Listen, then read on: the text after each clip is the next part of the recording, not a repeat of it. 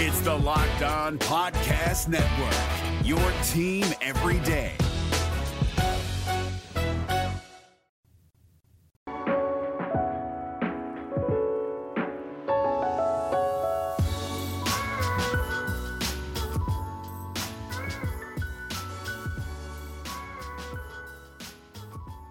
On today's episode of the Locked On Diamondbacks podcast, after seeing the Dodgers add the most expensive DH in MLB history, the D-backs are in the market for their own designated hitter. So on today's podcast, we are power ranking the free agent designated hitters that we would most like to see join the Arizona Diamondbacks. You are Locked On Diamondbacks, your daily Arizona Diamondbacks podcast. Part of the Locked On Podcast Network, your team every day.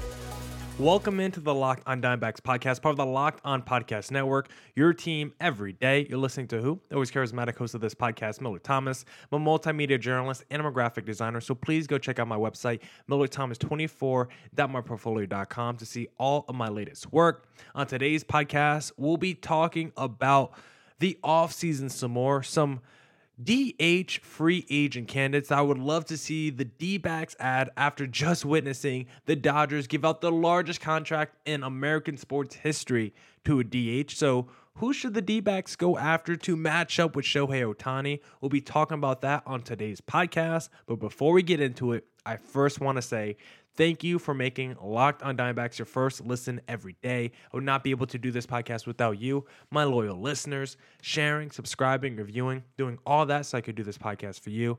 Thank you. It's free and available on all platforms, so please continue to tell your friends. But now let's jump right into the podcast and discuss some free agent DH candidates that the D-backs should go after and target. Some of these names you've already heard me discuss on the podcast, but now actually have it in order. I think I've done podcasts just discussing the DH candidates, but now I actually put it in order. The level of joy and happiness I would feel going in descending order. We're going to start with the number one DH target that I have. He would make me the most happy, and then we'll go in descending order of the guys from most happy to least happy if they join the Arizona Diamondbacks, because of course, Shohei Ohtani just got $700 million with 98% of it being deferred. And so the D-backs are going to have to make some moves if they want to keep up with the Dodgers in the NL West and the National League. And I've discussed on yesterday's podcast that I'm not too worried about the Dodgers once we get to a postseason setting, but that doesn't mean the D-backs should be done adding to their team. And I think a DH who could potentially play other defensive positions could be really valuable for the D-backs, both in the regular season to score runs and in the postseason for that defensive versatility. And just FYI, quick note before we get into the podcast, Locked On MLB is officially in off-season mode, so you're now just going to get 3 podcasts a week from me. I think I'm going to do Monday, Wednesday, Friday as my plan, or like Monday, Wednesday, Thursday. We'll see, but for now, I think I'm going to keep it to Monday, Wednesday, Friday. I'll let you guys know if anything changes. But now let's start the power ranking of the DH candidates we would most like to see come to the D-backs. We're going to start reverse, or I guess normal pyramid style, with number 1, the target I would be happiest if they joined the D-backs. Number 1, J.D. Martinez, which I don't think is a surprise to anyone. J.D. Martinez is someone that we've already seen with the Arizona Diamondbacks, and he absolutely crushed it in his short time in AZ. Was acquired for just 62 games after the trade deadline and 29 home runs, 62 games, 1,100 OPS. If the D-backs and baseball had a universal DH back in the 2018 offseason, there's not a doubt in my mind that the D-backs probably get to that 5 for like 110, whatever he signed for with the Red Sox, because it honestly wasn't that crazy, the deal that he signed for with the Red Sox, and considering he was like a star player year after year with Boston, one of the best offensive players in the game, 4th in MVP voting that first season with Boston. He would have been a perfect player with the D-backs if they had the universal DH, but now they do, and it's their opportunity to bring JD back in the fold. just spent a season with the LA Dodgers, so I love that little insider info that he can tell us about the pitching staff, because JD Martinez is one of the most cerebral players in Major League Baseball. Back when I used to watch him with Boston, he would always be in the clubhouse on the iPad with Mookie Betts, talking about the approach you need for the pitchers on the mound, the type of swings that was working for him. Like, he's such such a student of the game. I have to think of the cliche that I want to say. JD's such a student of the game. He's someone that can rub off on these younger players. Like, I would love to see JD Martinez and Corbin Carroll in a room dissecting film and all that. JD Martinez, I think, is someone whose style of play can rub off on the rest of the team. And from a production standpoint, even though he's in his mid-30s, still a baller. His strikeout rate went a little bit up last year, and his walk rate went a little bit down, but he still displayed as much power as any season in his career. When you look at the hard contact numbers, he crushes both righties and lefties. This is not someone that has to platoon. It doesn't matter what side of the plate they're pitching to. JD Martinez can crush both righty pitchers and lefty pitchers. And most importantly, as a right-handed bat, with the power standpoint that the D-backs desperately need, he is also someone that can come through for you in the clutch. A righty power bat that can come through with runners in scoring position. The D-backs really need that. He would be a perfect middle-of-the-order bat. Slide him into that number 4 right ahead of Christian Walker. Or maybe you drop down, like, if you don't want to do Gabriel Moreno on your number 3 spot again, you could go like Carroll, Marte, JD, Christian Walker, nasty 1 through 4. 325 average, over 1,000 OPS or runners in scoring position. JD Martinez can hit anywhere in the lineup. He's a professional hitter, and he's been one of the best hitters in baseball over the last decade. And a reunion with the D-backs would bring a major, major smile to my face. Number 2, and of course the D-backs have been heavily linked to JD Martinez. Just want to throw that out there. Number 2 in our power ranking is another guy the D-backs have been linked to, Jorge Soler. He is a pretty good player and has been a pretty good player throughout his career. Not a superstar or anything like that. I think JD Martinez is an offensive superstar. I think the rest of this list has players with high upside as offensive players, or players that can at least be all-stars when they hit their ceiling. But I think JD Martinez, year in, year out, obviously doesn't play the field, but he's maybe the best offensive DH since like a Big Papi, of someone that just bats every single day. I guess Ohtani you could throw in that mix too, considering he doesn't play the field. But of dudes in Major League Baseball of the last decade who doesn't play the field, it's like Ortiz, it's like Ohtani, and then it's like JD Martinez. I think JD Martinez is a tier 1 offensive superstar. The rest of the list I don't consider as highly, but a guy like Jorge Soler, very good player throughout his career. All-star this past season in 2023 as he hit 36 home runs with over an 850 OPS. One of the best strikeout rates of his season, one of the best strikeout rates of his career this past season, with a double-digit walk rate. So you like to see the K numbers go down with the walk rate going up, and you hope that can sustain itself, because Jorge Soler, throughout his career, has been a little bit of a yo-yo player. That would be the biggest concern with Soler, because if you go year by year, like starting in 2019, which was his big breakout season, 2019, 48 home runs, over a 900 OPS. We won't count 2020. Then 2021, he still had 27 home runs, but just a 749 OPS and 223 average. And then 2022, but 2021 I would say is the yo-yo going up, because 2020, even though it was a COVID-shortened season, was a down year for him in terms of power. Power went back up in 2021 with 27 bombs. 2022, below a 700 OPS, just 13 home runs. But then in 2023, back up, 36 home runs, over 800 OPS. So if you go just year by year, literally like every other year, he displays great power, good OPS, good numbers across the board. And then in like the even years, that's where he's normally struggling. And part of it's also just because of health and injuries. So if you get a fully healthy Soler over the course of a full season and he hits his ceiling, that's a near 40 home run guy with like an 800 to 900 OPS, a real run producer in the middle of your lineup, a real power threat in the middle of your lineup. Like, you go month by month for Miami, power every single month.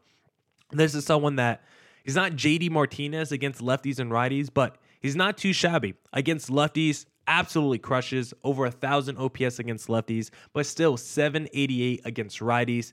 And his average of runners in scoring position, not the best, just 236, but at least an 835 OPS. So he does do enough from a power standpoint with runners in scoring position. And overall, from a power standpoint, one of the best power righty, outfielders in the game currently. Don't like him as much offensively as a JD Martinez, but if we did sign a Soler as a DH, and he can play a little outfield as well, you don't want to make him an everyday outfielder. You'll probably prefer some combination of McCarthy, Thomas, and Fletcher as your left fielder and center fielder. But if you want to do some days where you platoon Soler in left field, you definitely could do that. And as your everyday DH, he's a real power threat with a Christian Walker and a Eugenio Suarez. That's a nasty power 1-2-3 combo.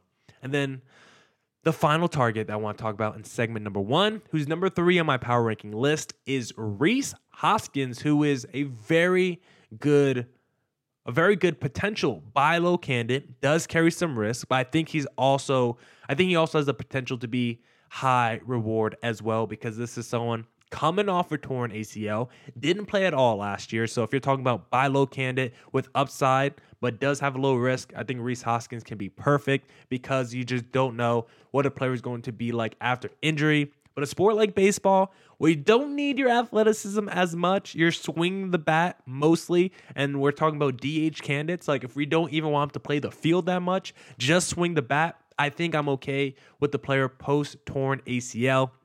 And he can still be someone that plays first base every now and then to give Christian Walker a rest. And if that knee is feeling good, when he first broke into the league, he was someone playing a little bit of outfield, a little bit of left field. So maybe you could give him a few innings in outfield throughout the season if you do trust that. I do like Rhys Hoskins as another righty power bat that could come in and potentially do some damage with the Arizona Diamondbacks, because you look at his last few years in Philadelphia, like the season right before he tore his ACL, 30 home runs, 27 home runs in 2021, 29 home runs in 2019, 34 home runs in 2018. Like, this guy's pretty consistently around 30 home runs every single season.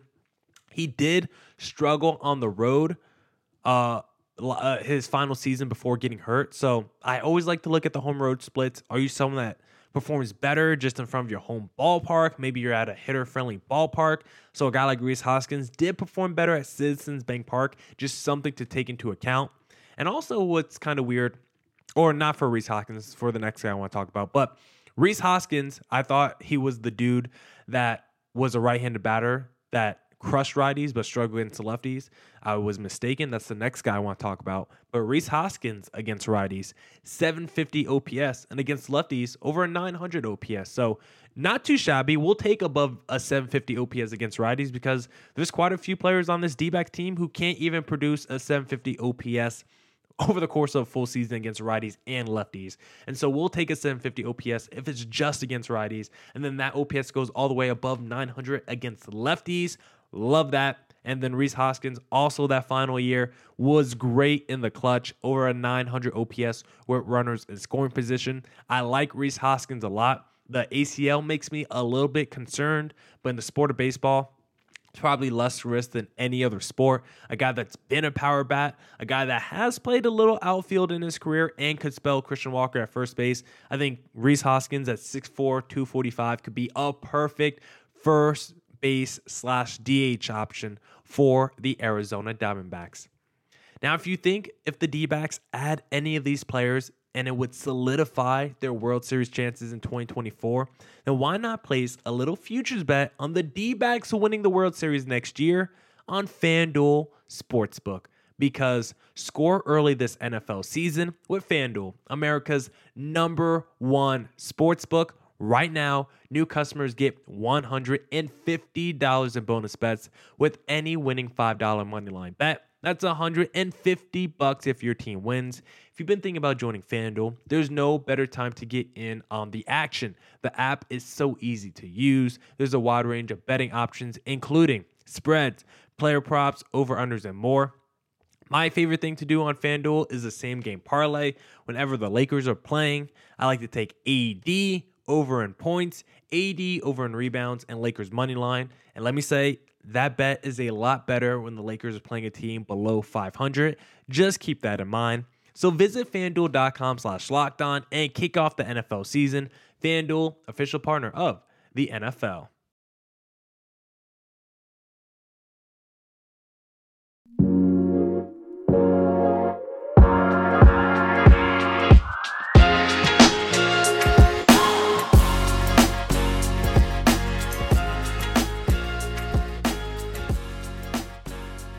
All right. Let's get back into the Locked On Diamondbacks podcast. And if you like the show, please follow me on Twitter at CreatorThomas24 for my personal account, or look up Locked On Diamondbacks both Twitter and Instagram for the podcast handle.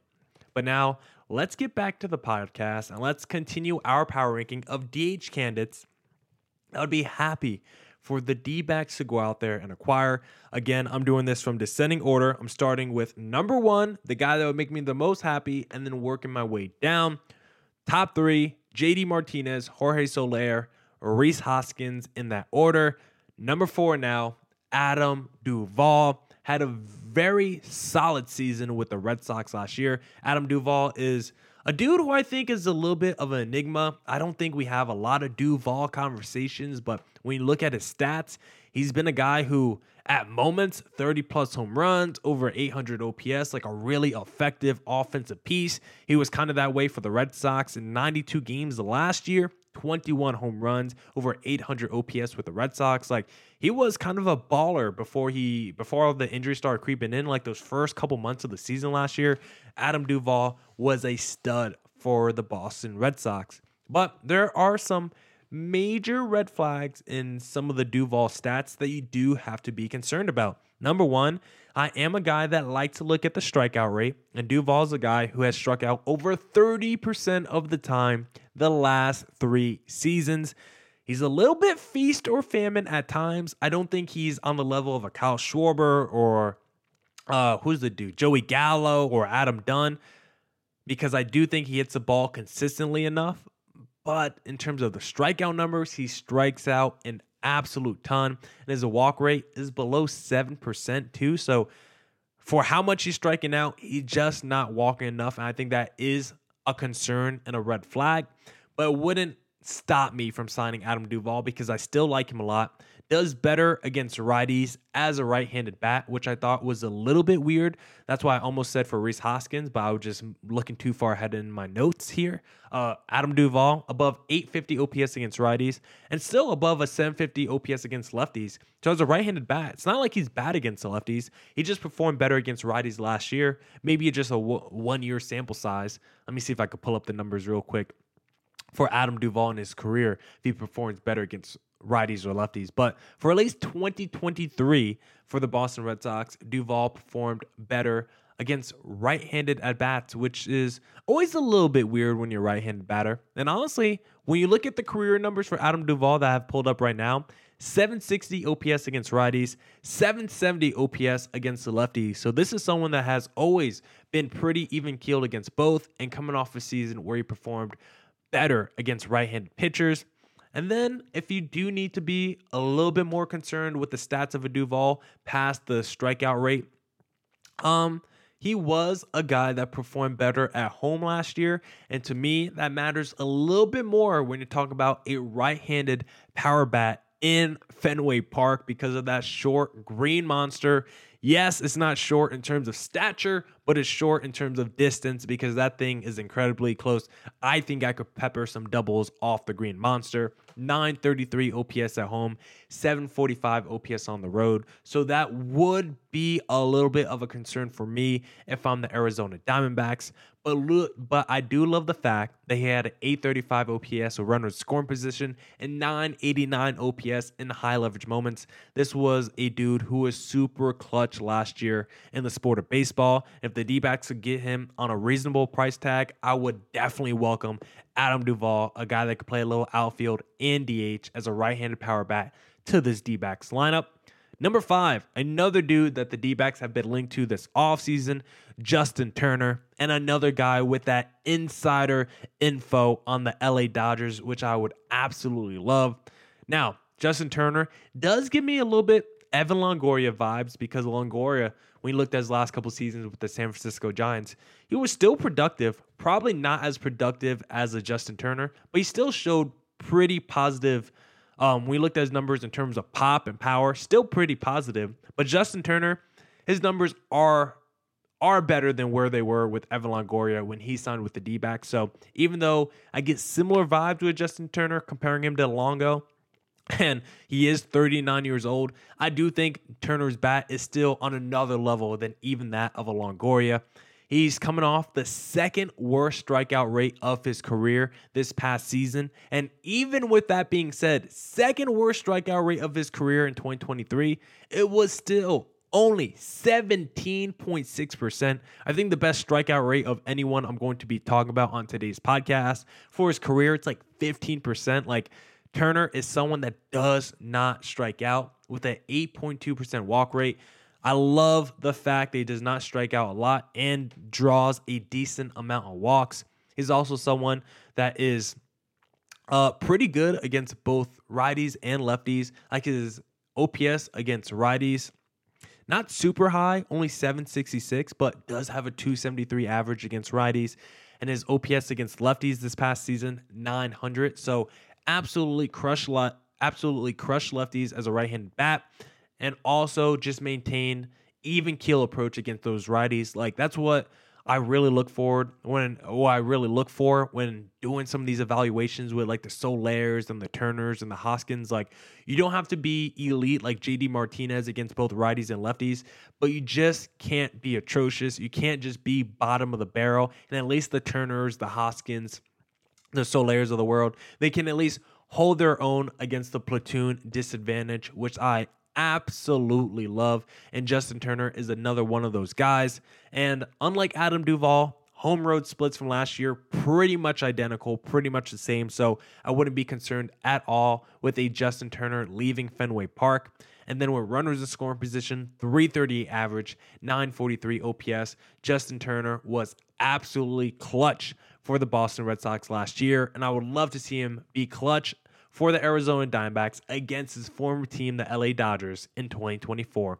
Then the final guy that I want to discuss in segment number 2 is a Josh Bell, who I think is basically the switch hitting Justin Turner, because when you look at his strikeout rate, his walk rate, and his hard contact stats, they're pretty much all very similar to Justin Turner's career numbers. Josh Bell is someone that does not strike out a ton, draws a decent amount of walks, and can really crush the ball. I love what he did with Miami down the stretch. Really strong second half. Really helped propel that team into the playoff mix.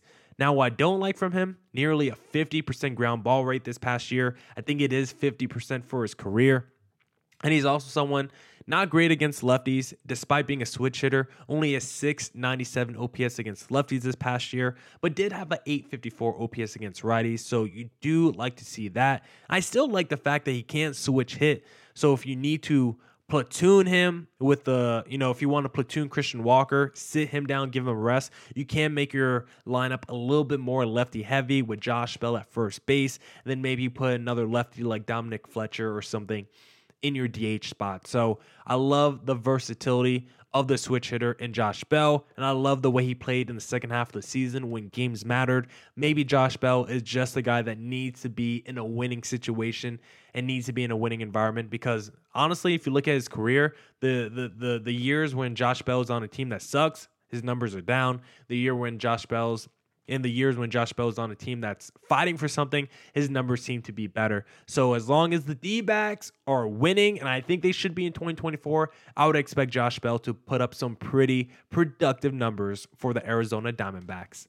Now, I got 3 more guys I want to discuss to wrap up this podcast of discussing the most enticing DH candidates that I want to see the D-backs add. But before we get there, I first have to tell you guys that Locked On has launched the first ever national sports 24/7 streaming channel on YouTube. Locked On Sports Today is here for you 24/7, covering the top sports stories of the day with local experts of Locked On, plus our national shows covering every league. Go to Locked On Sports Today on YouTube and subscribe to the first ever national sports 24/7 streaming channel.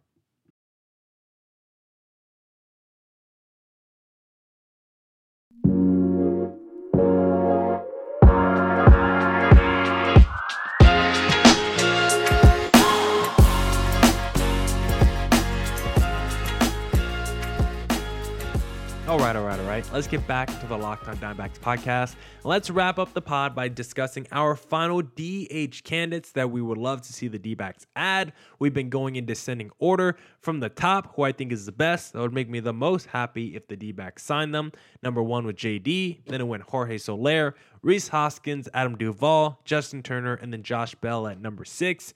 We are on number 7 with Jock Peterson, who is another guy.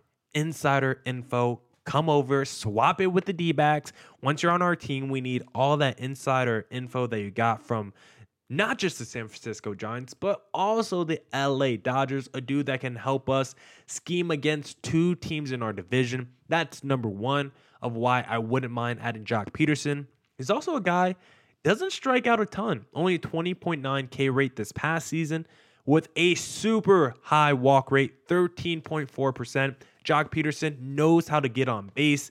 And with the style play of the D-backs offense, which is get on base and let's create havoc and chaos, I love the way he approaches the game. I think his batting profile is something that could help out this D-backs lineup. The hard contact stats are really good. So he's someone that doesn't strike out a ton, someone that does draw a ton of walks and can crush the ball at the plate. I do love to see that. But my biggest concern for Jock Peterson is he might just be a platoon player. I don't know if you want to make him your everyday DH. Like, I think I'm okay if he's your everyday DH. But if he's like your everyday left fielder, I think it takes down his value a little bit. I think you're okay with your DH struggling in certain platoon situations if they're not playing the field all that much. I think it's okay in terms of the value in that aspect, because Jock Peterson against the lefties, 186 average, 606 OPS against the lefties in 2023. And also, he was another guy where you can actually make the reverse argument of like an Adam Duvall, where San Francisco, not really a hitter's ballpark. Jock Peterson was someone that performed better on the road, 715 OPS at home, 811 OPS on the road. So for like a guy like Duvall, a little bit concerning. A righty performing way better at home than on the road when you're playing in Fenway Park. But a guy like Jock Peterson performed better on the road. So maybe coming over to Chase Field is the perfect kind of hitter's environment that he would need. And he's also someone clutch in high leverage moments, 349 average, over 900 OPS in high leverage moments. Jock Peterson, I don't think is a perfect player. We did see his home runs go down a little bit when he's not crushing the fastball. The ball doesn't seem to be flying off his bat as much. But I think Jock Peterson is a pretty solid player, and if he played 130 games for the D-backs at DH, I don't think that would be a negative at all. And I would actually welcome Jock Peterson to Arizona. And if we could somehow get Jock Peterson and Tommy Pham on the same team, wouldn't that be a reunion? Number 8, Hunter Renfroe. This is, the third segment is where names don't get as sexy. The third segment is where these guys, they could be your everyday DH, but if also you just want to play these guys 90 games as platoon players, I also don't think that would be a bad maneuver. Hunter Renfroe, strikeout rate and walk rate are similar to what they were in his career, but the power numbers are really where he's taken a little bit of a dip. The hard contact stats, they're starting to go in the wrong direction. His ground ball rate, that's starting to go up. You don't like to see that. His slugging percentage on his fastball, lowest since 2017 if you don't count the COVID year. Excuse me, I hope you guys didn't hear me burp. And let's be honest, we all don't count that COVID year, right? When I do stats and evaluations for these players, I never look at or care about the COVID year because it's just such a weird season. So I won't even look at it for Hunter Renfroe. But still, slugging percentage on fastball, lowest since 2017. He struggled against both righties and lefties in 2023. If you want to look at a green flag for him, actually, it's not a green flag. It's still another red flag. He was someone that was better at home last year. 800 OPS at home, 641 on the road. So if you want to bring him over to Chase Field, you would have to be concerned that he hit better in Milwaukee last year, and maybe he can't hit outside of Milwaukee going forward. Maybe that was the last stop in his career where he was going to put up good offensive production numbers. I don't know how much more Renfroe has left in the tank. He's not very old, but it seems like the decline is there for a Renfroe. Horrendous with runners scoring position last year. But he is someone that can play outfield, not terrible defensively, really strong arm, can still throw out dudes, and can still probably get you 20 to 25 home runs. So if you want someone that could platoon in the outfield, throw out some guys, and still hit a few bombs, I think Hunter Renfroe is your guy, but I wouldn't bring him in expecting like a major bounce back or like a 30-plus home run season. I would keep expectations low if we brought in a Hunter Renfroe. And then the final guy that I want to discuss is Michael Conforto, another dude with a little insider info, but this time on the San Francisco Giants. What's funny about Conforto, took off 2022, the whole year, because he wanted to get more money or something. I don't know what he did in 2022. I don't think it's ever smart to take off years in your prime, but that's what Conforto did. And he came back in 2023 and put up like essentially the exact same stat line they put up in 2021. And so if you're looking at his last 2 years, maybe he just is who he is based off the sample size of 2021, 2023. And that guy is just a platoon lefty bat who struggles against lefties and is against righties. Like he's fine against righties. Like he's against righties and bad against lefties. And against righties, it's like a 740 OPS or something. Like he's fine against righties, but he really, really struggles against lefties. And on the road was not good last year. I take that back. Actually, on the road, he was better last year. So if you want to do a little green flag for Conforto, maybe you just got to get him out of San Francisco. Maybe he would hit better in Arizona. He had an OPS about 150 points better when on the road, and it was still only about 750. So everything about Michael Conforto screams average. Everything about him just screams platoon lefty. But if you do need to know the one positive when looking at his stats, where runners scoring position last year, 859 OPS. So he might be a dude that could come through for you in the clutch. But if he's just your DH that platoons a little bit in the outfield, I think I would be okay with that. But I don't want to see 162 games of Conforto. 100 games, I think I would be okay with that as an addition. But honestly, segment number 3, guys, Renfroe and Conforto, a little bit lower on my list than a Jock Peterson. Like, honestly, if I had to do tiers, JD Martinez is tier 1. I think Soler, Rhys Hoskins is like tier 2. I think Duvall, Justin Turner is tier 3. I think Bell, Jock Peterson is tier 4. And then I think Hunter Renfroe, Michael Conforto is tier 5, at least in terms of how I view these players. But of course, if you disagree with me, just go follow me on Twitter and respond to @CreatorThomas24 or look up Locked On Diamondbacks both Twitter and Instagram, or just go into the comment section on YouTube, Locked On Diamondbacks, and you can rip me there. That's it for this edition of the Locked On Diamondbacks podcast. Come back Friday, I think, for more Diamondbacks news coverage and insight. And as always, stay safe, stay healthy. Doses. Hey, Prime members, you can listen to this Locked On podcast ad-free on Amazon Music. Download the Amazon Music app today.